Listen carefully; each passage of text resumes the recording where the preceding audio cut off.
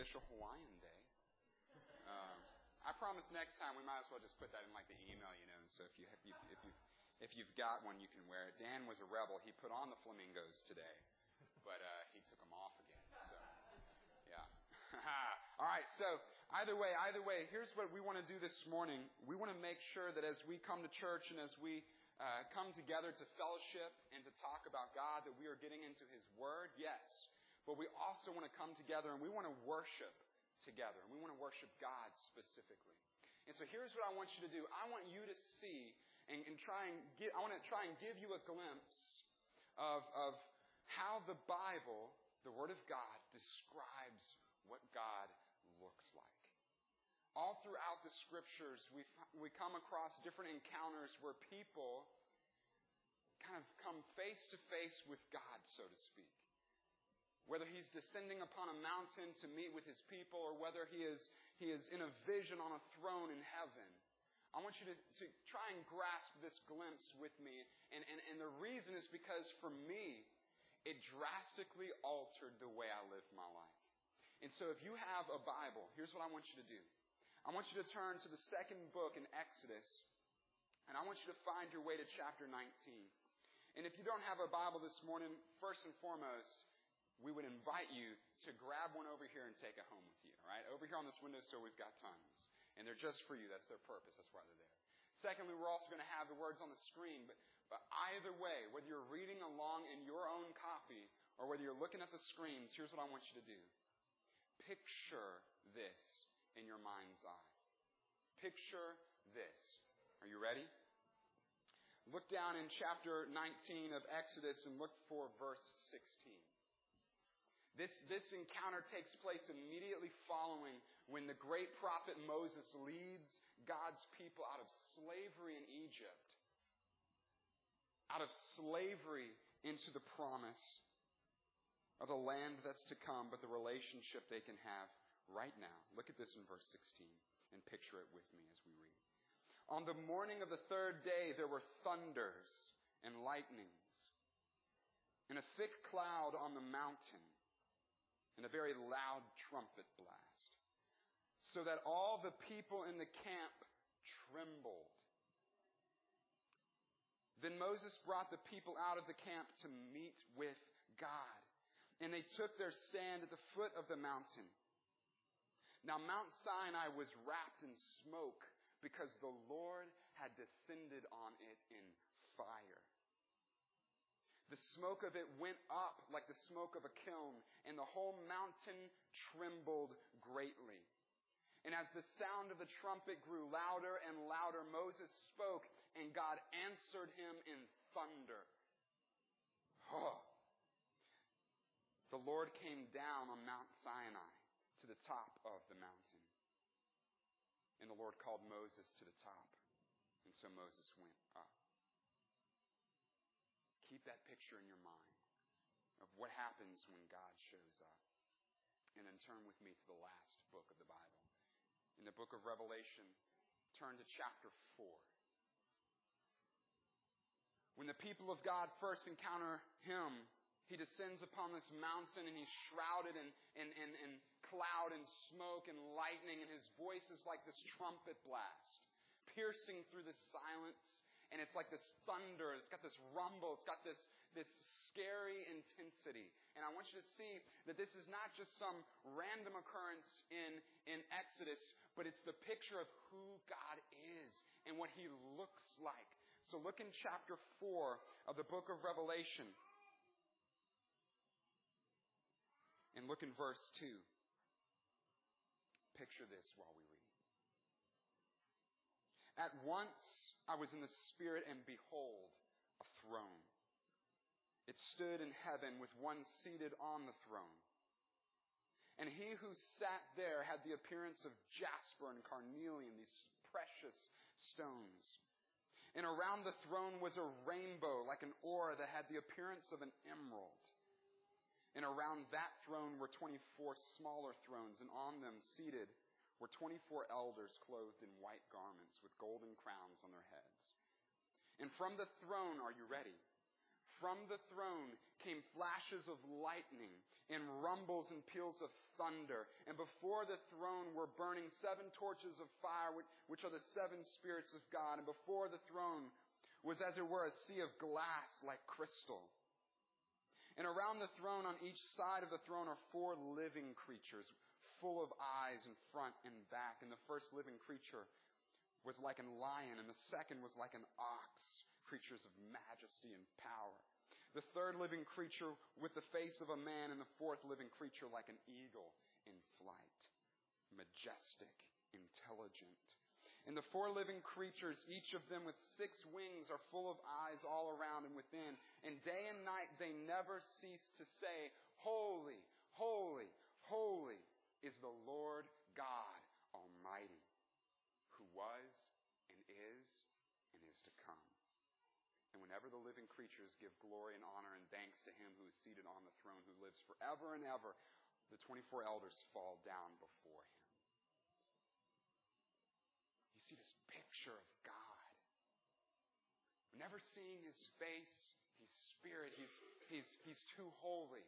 But around him is surrounded this aura of like green energy and smoke and cloud and lightning and thunder is emitting from him. Every time he speaks, the room shakes, or the mountain where he's seated shakes.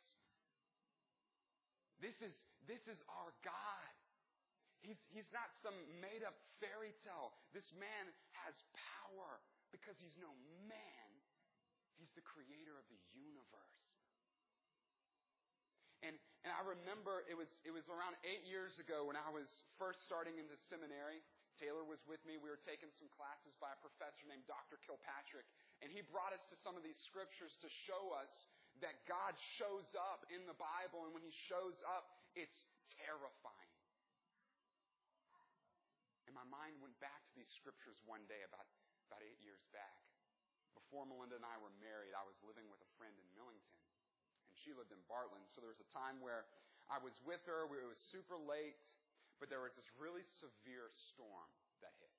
Have you guys ever been caught in the middle of like a crazy storm? And I'm not talking about like rain and lightning and all that stuff. I'm talking like, trees are blowing down and like tornadoes are supposedly touching ground. So that was the kind of storm, and there was this break. You could see it, 2 cells. There was this break in the storm, and I knew if I was going to get back home to Millington, I needed to leave right then.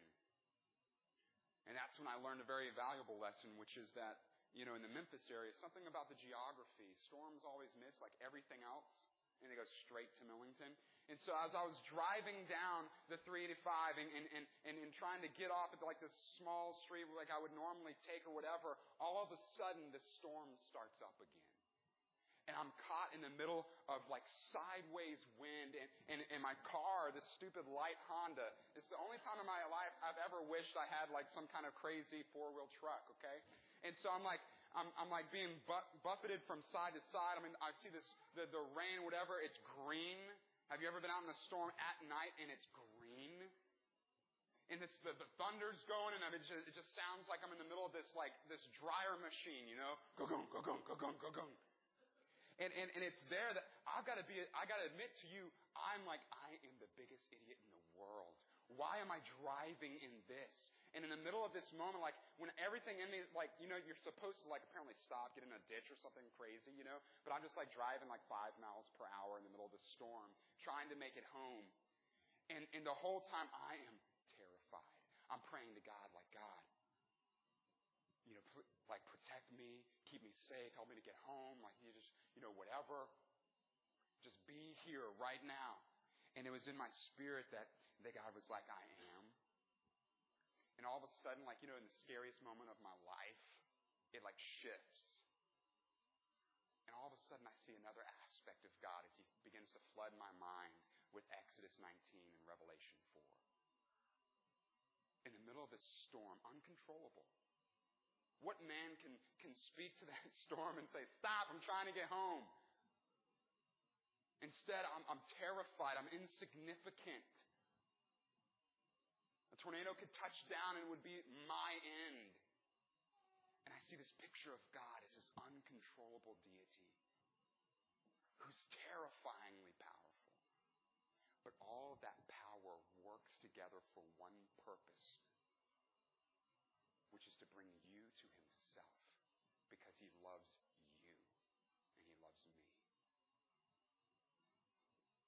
So in the middle of me being scared to death, I found this moment of worship like I'd never experienced before. Still scared to death. Still driving in the middle of the storm. Still finding out later that it's because 2 tornadoes had touched down in the Millington area at the exact time that I was driving home into Millington. But worship nonetheless, because I felt like I was coming into a face-to-face encounter with God. And it reminds me of Isaiah 6, when Isaiah, he has this vision of God, and he sees him on this throne, and all of a sudden, like the room is trembling, and immediately his response to encountering the terrifyingly powerful presence of a holy God is to cry out, "Woe is me! For I am ruined, I'm undone, because my eyes, they've seen God, and I'm a sinner. I'm a man of unclean lips, and I come from a people of unclean lips." And I love the redemptive moment of Isaiah 6 when God sends an angel in the middle of that moment when Isaiah's crying out because he comes face to face with God, yes, but when he comes face to face with the holiness of God, he also comes face to face with his brokenness. And then God sends this angel to touch his lips with a burning coal from the altar. And he says, your sins have been cleansed. And the work of God purifies that man.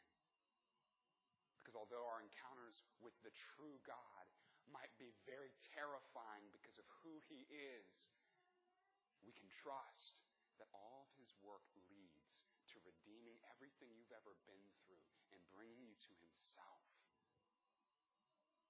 into a point of praise and worship because he deserves it.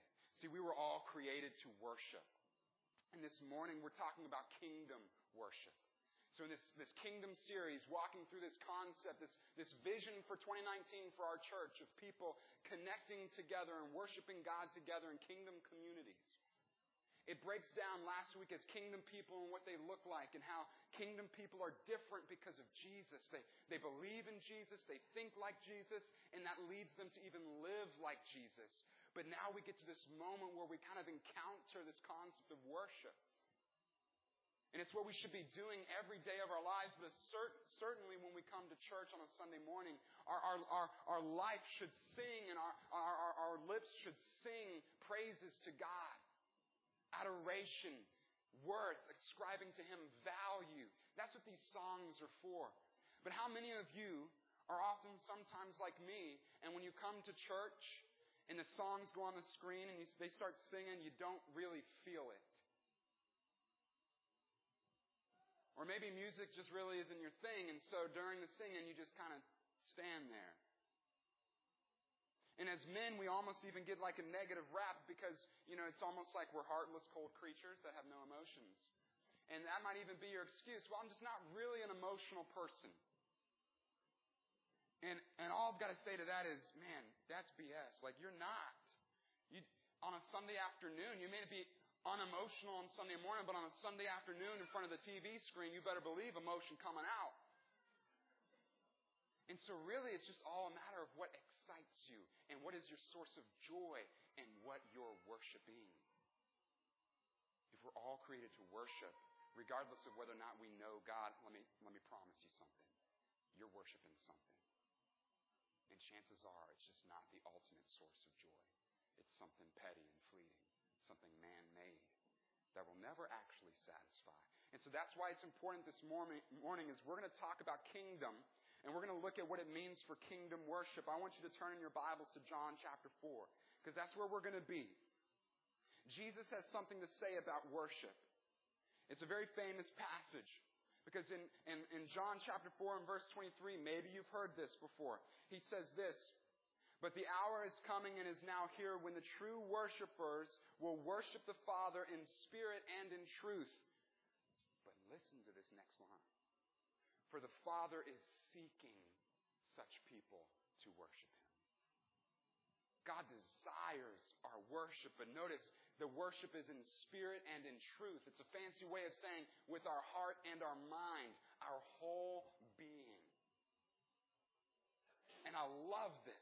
I love the idea of worshiping in spirit. And that talking about my heart, that means that there's emotions tied to worship. If some of you kind of were like me, you came up in a church that was kind of devoid of emotions, perhaps. You know? And I'm not knocking the old hymns because they've got a lot of great theological truth in them. But sometimes you can kind of walk into a moment where it just seems like everyone's just singing out of rote memory. And they're just reading words off of a page of a book or on a screen. And there's no heart engagement. While at the same time, you might also have encountered some people or churches where you walk in and all of a sudden everybody's just going crazy and they're flailing all over the place because their hearts are totally overcome with joy and craziness. But there's no theological truth undergirding the movement. But God desires us to worship Him in spirit and in truth. And I love what Matt Chandler says about this. He's a pastor of the Village Church, and he says, listen, our minds are informed by the Word of God, but the Spirit's presence engages and inflames our hearts.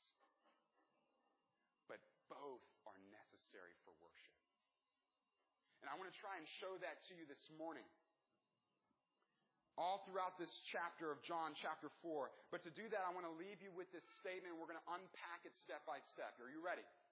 Kingdom worship is heartfelt and Christ-centered. Kingdom worship is heartfelt. That means there's emotions there. There's heart engagement there. But it's also Christ-centered. To say it another way, it's Christ-exalting. We do not exalt the emotions or that feeling of worship. Because then you're worshiping the moment. You're not worshiping God. But those emotions are expressing what we know inside to be true, that God is King. And His power is terrifyingly brilliant, but it works out for your good. So kingdom worship is heartfelt, but Christ-centered. That's another way of saying what Jesus says in John 4:23. But the Father is seeking people to worship Him in spirit and in truth. That means our heart and our mind. Our faith is not at odds with our intellect, and our intellect is not at odds with our faith. They inform and encourage and inflame each other. The goal of Bible study is not to know more. The goal of Bible study is for you to see God and for awe to capture your heart and to steal your affections away from all those petty little things that we pine after. Like the next car, the better job, more money, the next paycheck, the next video game. Whatever it is for you, another gun, the 10-point buck, whatever.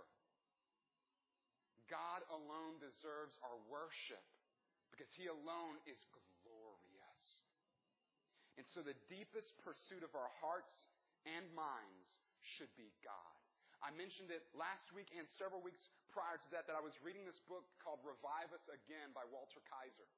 And in this introduction, he brings up this concept. He says, look, if the primary source of your excitement and joy is not God, and it's something or anything else, then you are guilty of idolatry. Worshiping a false god, whether it's yourself or stuff. And we all fall into that trap all the time because you were created to worship. And if you're not worshiping God, you are worshiping something. And so the deepest pursuit of our hearts and our minds should be because only He can actually satisfy. Let me show you this in John chapter 4. Raise your hand if you're familiar with the story. John 4, Samaritan woman at the well. Some people have heard of this. It's a very, very good encounter. See, the book of John is all about encounters with Jesus because the reason he is writing is so that you may know and believe that Jesus is the Son of God.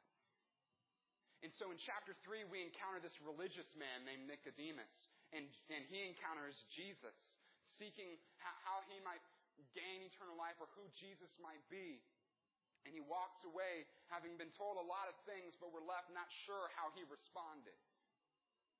But then in chapter 4, to contrast chapter 3, we encounter the Samaritan woman on the lowest rung of the social ladder, broken in sin, a social outcast.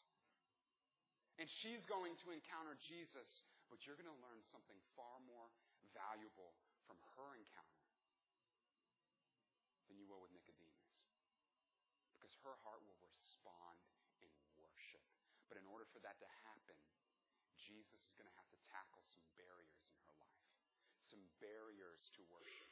So if you're here this morning and we were singing some songs and they were pretty good, but it was too loud or it wasn't your vibe or like you just weren't really feeling it in that moment, then first let me say, I've been there.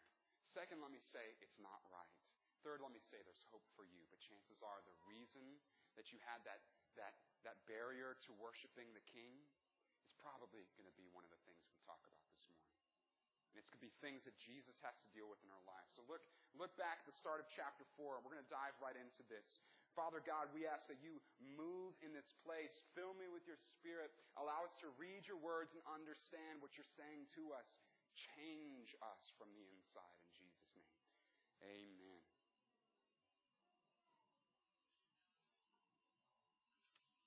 Look in John 4. Let's go ahead and skip down to verse 5. And so Jesus came to a town of Samaria called Sychar, near the field that Jacob had given to his son Joseph. And Jacob's well was there, the infamous well. And so Jesus, who was wearied as he had been from his journey, was sitting beside the well, and it was about the 6th hour. So Jesus has just been kind of chased out of Judea because the Pharisees are not really liking what he's saying. And he's going back to his home region of Galilee. But to do that, he has to travel through this in-between region. Can you picture that with me? And that in-between region is called Samaria. And it's this place that belongs to the ancient descendants of the northern kingdom back when they split in two. And when God brought a judgment upon his people and led his people again into slavery to the Assyrians and the Babylonians, there were some that stayed behind. But the Assyrians had a plan. See, they populated the region with foreigners so that they would intermingle and bring their religion with them.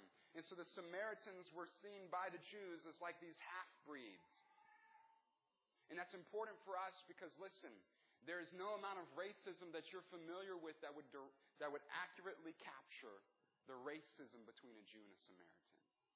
Primarily coming from the Jew towards the Samaritan.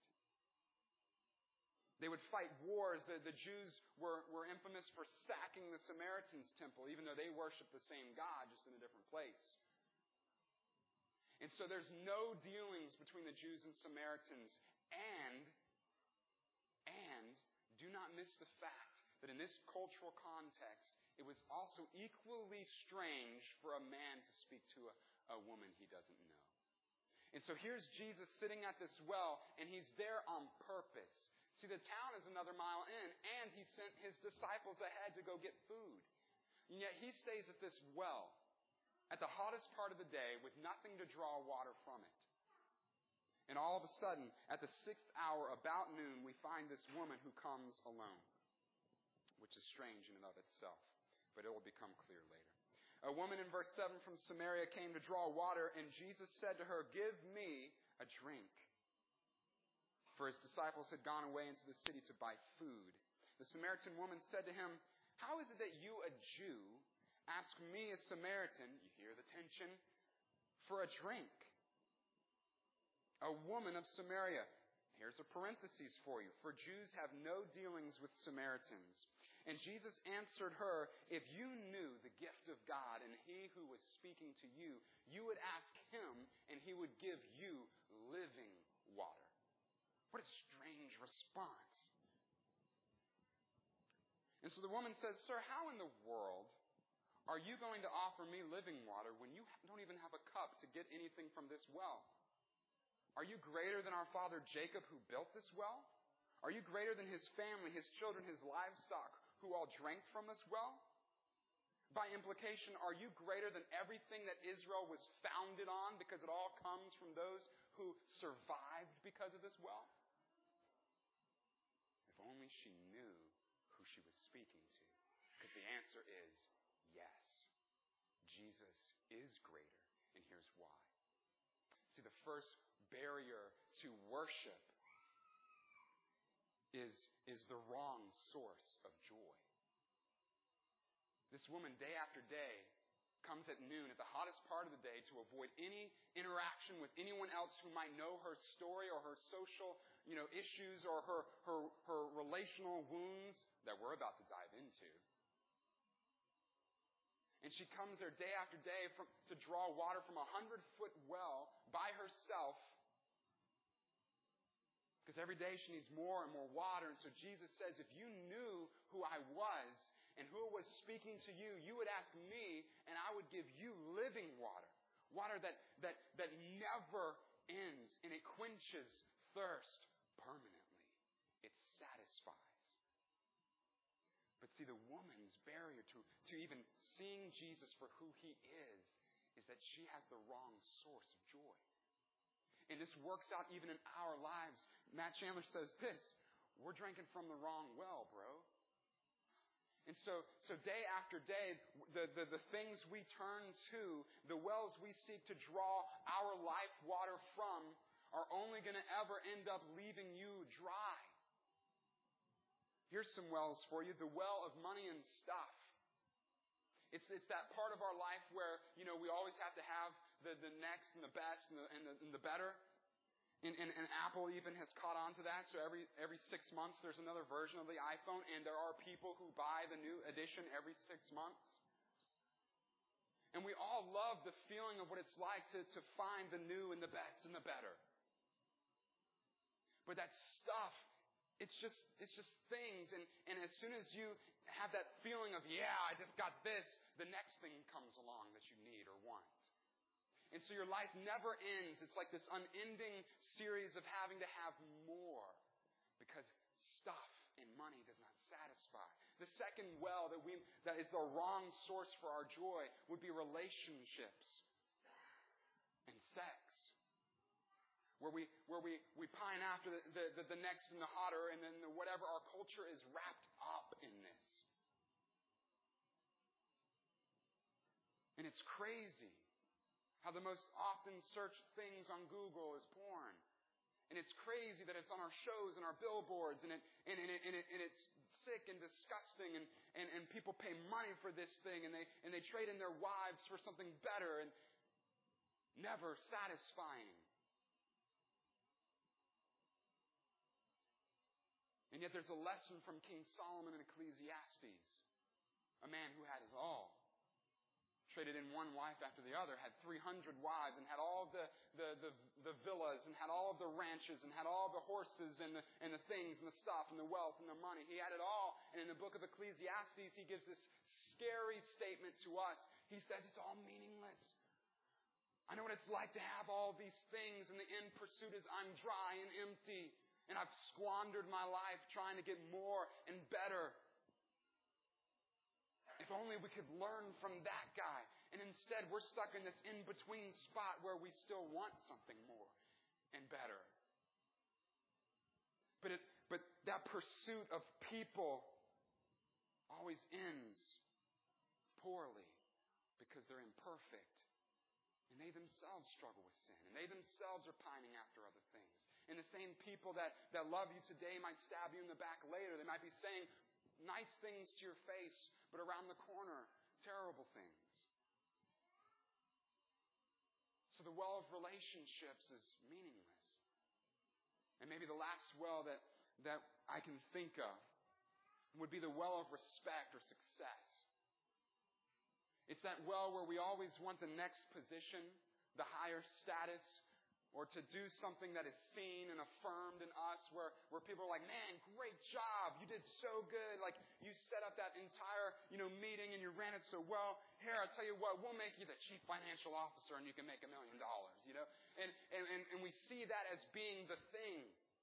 And so we look at people who drive cars that have the nicer car and we think, oh, wow, they must have made it, and I must not be there yet, and we just look for those things. But what's crazy about seeking the approval of people and positions is that approval's fleeting. Hey, you did a great job that meeting. Next time, we expect even better. And eventually you'll reach a point where you can't get better, and they hang you up for the next and the better. The well of respect and success is empty. It's empty. And here's the craziest part about it. In the well of respect and success where you're desiring the approval of man, isn't it crazy how God already did everything possible to show you that, man, you are everything to him. He gave up the most precious thing to him, which was his son, to gain you. And yet we're content to find our approval in sinful people that don't even like you. But God loves you. Only he can satisfy. Listen, this barrier has been a barrier for me. Last year, I spent, the entire football season in 3 fantasy football leagues.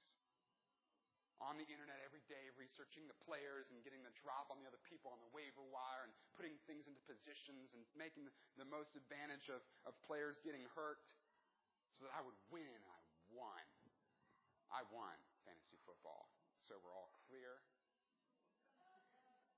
But the prize promised me, my precious Russell Wilson jersey, never came. It was empty talk from the league manager, man. I put all that effort, all that time into trying to win this stupid little thing on my phone. And I did it. And I still don't have my jersey. I'm going to see him today. We're going to have words. But listen, as we were talking with the Gafford Life Group, the subject of Fantasy Football League came up, and I'm in at 3 again, FYI. But my wife made this statement. It was like we weren't even married that year. All right, come on now. Somebody else in this room's been there, and y'all are like laughing at what I'm saying is it was sinful for me because it led to this moment where my wife felt like I wasn't even necessarily even on the couch next to her. And what I'm trying to say is that crushed me. So if I win by doing nothing in these leagues, God just is, He knows that I'm doing the right thing by giving it up, right? But listen, I'm serious. That barrier for trying to find the joy in that success and what people would say if I won and I did, it was all meaningless because the next year I've got to do it again with no jersey. But that's us.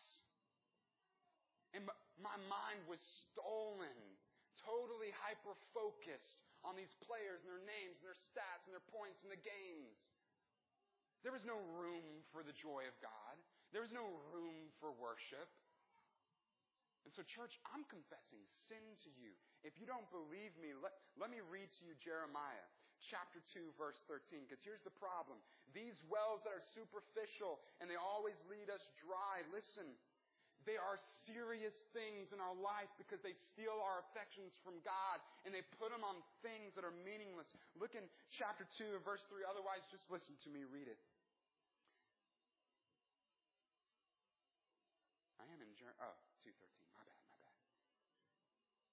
For my people have committed 2 sins. They have forsaken me, the fountain of living water. Sound familiar? And have hewed out for themselves cisterns, broken cisterns that can't even hold any. It's a sin against God for me to waste my life trying to find joy and fill my life with trivial things and imperfect things that never satisfy. It's a sin. And that leads us to the next barrier as we see Jesus is meeting with this woman at the well. And he brings up this idea of living water that satisfies and how it only comes from Him. But then check this out. Look down in verse, let's just go with 14. But whoever drinks of this water that I will give him will never be thirsty again. The water that I will give him will become in him a spring of water welling up to eternal life. Verse 15. And the woman said, Sir, give me this water so that I don't have to come back to this well. And she's speaking physically. She doesn't yet know that Jesus is trying to reveal something to her about Himself and who He is. But she likes what He's saying. And she wants what He's talking about.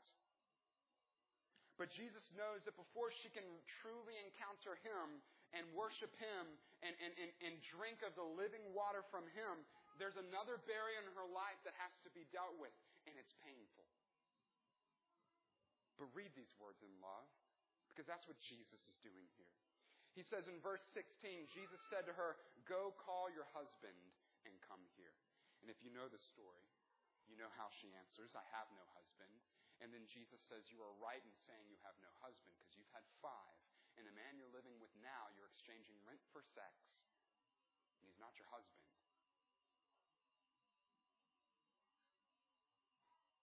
And we might think that it is harsh that Jesus would bring to mind the sin, but the second barrier to kingdom worship is unrepentant sin. And if we house in us unrepentant, unconfessed sin, it will cause a barrier between us and God.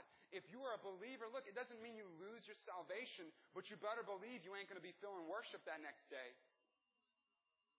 Because there's going to be a disconnect in that moment. But if you've never given your life to Jesus and you haven't submitted to the kingdom of God, making Him king of your life,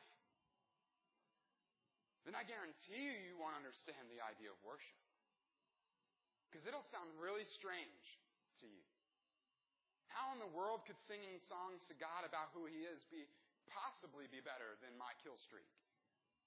How could it be possibly better than my promotion, my paycheck, my wife, my kids? How could it possibly be better than these things? But unrepentant sin creates a barrier. And when I talk about repentance, and that's why Jesus is bringing this to her mind, He's not bringing condemnation in this moment. He's just stating fact. This is the sin in your life. And He does so, convicting her of sin, to bring her to a point where she sees her need for a Savior. Jesus said it Himself, He did not come for the healthy. He came for the sick. You can't enter the kingdom of God until you recognize you have a need for Him. And that's serious. Repentance is simply this. Let me break it down into 3 A's for you. It means to accept responsibility, ask forgiveness, and act differently. Simple. Accept responsibility for the brokenness in your life. Maybe not all directly caused by you, but you are living in it. I had to come to the point where I recognized fantasy football was a sin for me. And I could not allow it to have the control that it had over my heart. Because kingdom worship is heartfelt and Christ-centered. And so I had to accept responsibility for my actions and my sin, and I asked forgiveness, and now I'm acting differently. I'm totally squandering these 3 weeks this year. I'm not trying to do all the research. I don't want my mind to be enveloped by this stuff. But it does threaten to be replaced by something else. And so I must be watchful. Believers, church family, pray in your heart right now that God would reveal to you if there is a barrier between you and Him that comes from unrepentant sin in your life. Even if it's something small. See, we seem to think of sin sometimes as these great big things like murders and cheatings and craziness. And we compare ourselves to other people and say, I must be pretty good if I'm not like them. When the sin of finding my joy in something broken is just as heinous to God. Because he deserves your worship. The stuff doesn't. It will rot, it will fail, and he never will. And so her response is, well, I perceive you're a prophet, sir. And then she starts to bring up something about worshiping and how our ancestors worship on this mountain, and you people say that it should be in Jerusalem and all this stuff. Look down in verse 21. And Jesus said to her, Woman, believe me, the hour is coming when neither on this mountain nor in Jerusalem will you worship the Father. You worship what you do not know. Barrier 3, a lack of knowledge. Some of us, the barrier between us worshiping God is because we don't fully recognize who Jesus is. We don't have that picture of the terrifying power of God, this being who is totally outside our realm of control and yet desires to know you personally. And so when Jesus says in verse 23 that comes up next that we must worship God in spirit and in truth, it is heartfelt and Christ-centered. The mind informs the heart, but the heart is inflamed with passion for God. And the two of those things coming together is worship. And we must seek to draw from the well, the source of joy, which is Christ, and not the things of this world, if we're going to come to Jesus and bring him adoration in kingdom worship. And what I love is what happens as a result of all these things. See, without knowing it, she encounters Jesus. And he starts to help her see him for who he is. I am the living water that will cause you to never be thirsty again. And he starts to bring to her mind the things that are in the way of her seeing him that way. He has to show her for who she is. Someone who is broken and in need of redemption and stuff and other men. And the next guy is never going to bring for her that healing. Only Jesus can. And so he tells her what worship looks like. And all of a sudden, things start to click. And if you read further down, she decides to go back into the town. And her heart's just welling over. She doesn't even necessarily fully know what's going on. But she goes back into the town. She says to anyone she comes in contact to, all the people she was trying to avoid by going to the well at noon. All the people who know her multiple husbands and her secret sin past life. But she doesn't care about those things anymore because instead her heart is inflamed for the ultimate source of joy, and she must express it in praise and share. Come meet the man who told me everything I ever did. Could this man be the Christ? Could he be the Messiah? And so these people in this village, they believe. And they come as a result of her testimony, which was nothing more than that. Come meet this dude. And so they come and they hear from him and they learn from him. And all of a sudden, maybe people are coming to faith in Jesus, and they ask him to stay, a Jew, in a town in Samaria, because their hearts are now inflamed. And they even look to this woman and they say at the very, towards the end of chapter 4, look, we no longer believe just because you said something. We believe because we know that he is the Son of God. And so our expression of worship, when the deepest pursuit of our heart and our mind is God, listen, it bubbles over. And that's what fills your heart is the joy of Christ. And you can't help but bring it up. You can't help but invite people in. Because, listen, it's never joy until it's expressed. You might think the wide receiver made an awesome play, but it ain't true joy for your fantasy football league until you're off the couch going, yeah! Joy is expressed. Listen, when I come home, my son, there is no doubt in my mind the kid finds joy when I come home. Because when I come home, the kid comes running with this smile.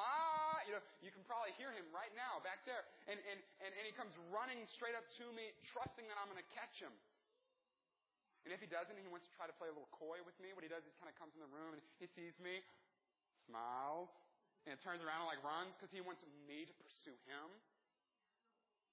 Because every single one of us has that innate need to be loved and to be pursued. Man, the God of the universe sees you the way I see my kid. I would never not catch my kid. I ditched Taylor super early on Friday night so I could go see my kid. Sorry, Taylor. And Jesus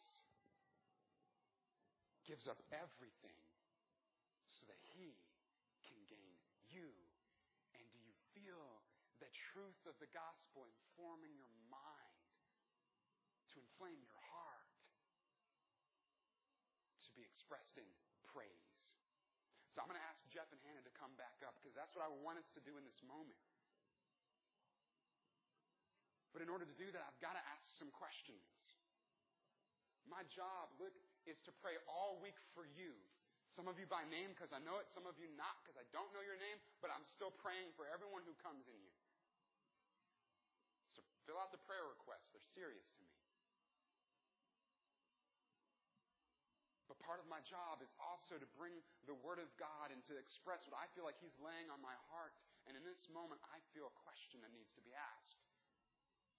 What is the source or the deepest pursuit of your heart and your mind? Is it Christ? Or is it only ever those things that leave you wanting more? That can do nothing for you. God gave it all up to gain you because He loves you. And He loves you way too much to leave you the way you are. He wants to see you changed. He wants to see you free from the burden of always needing more stuff. He wants to see you overwhelmed by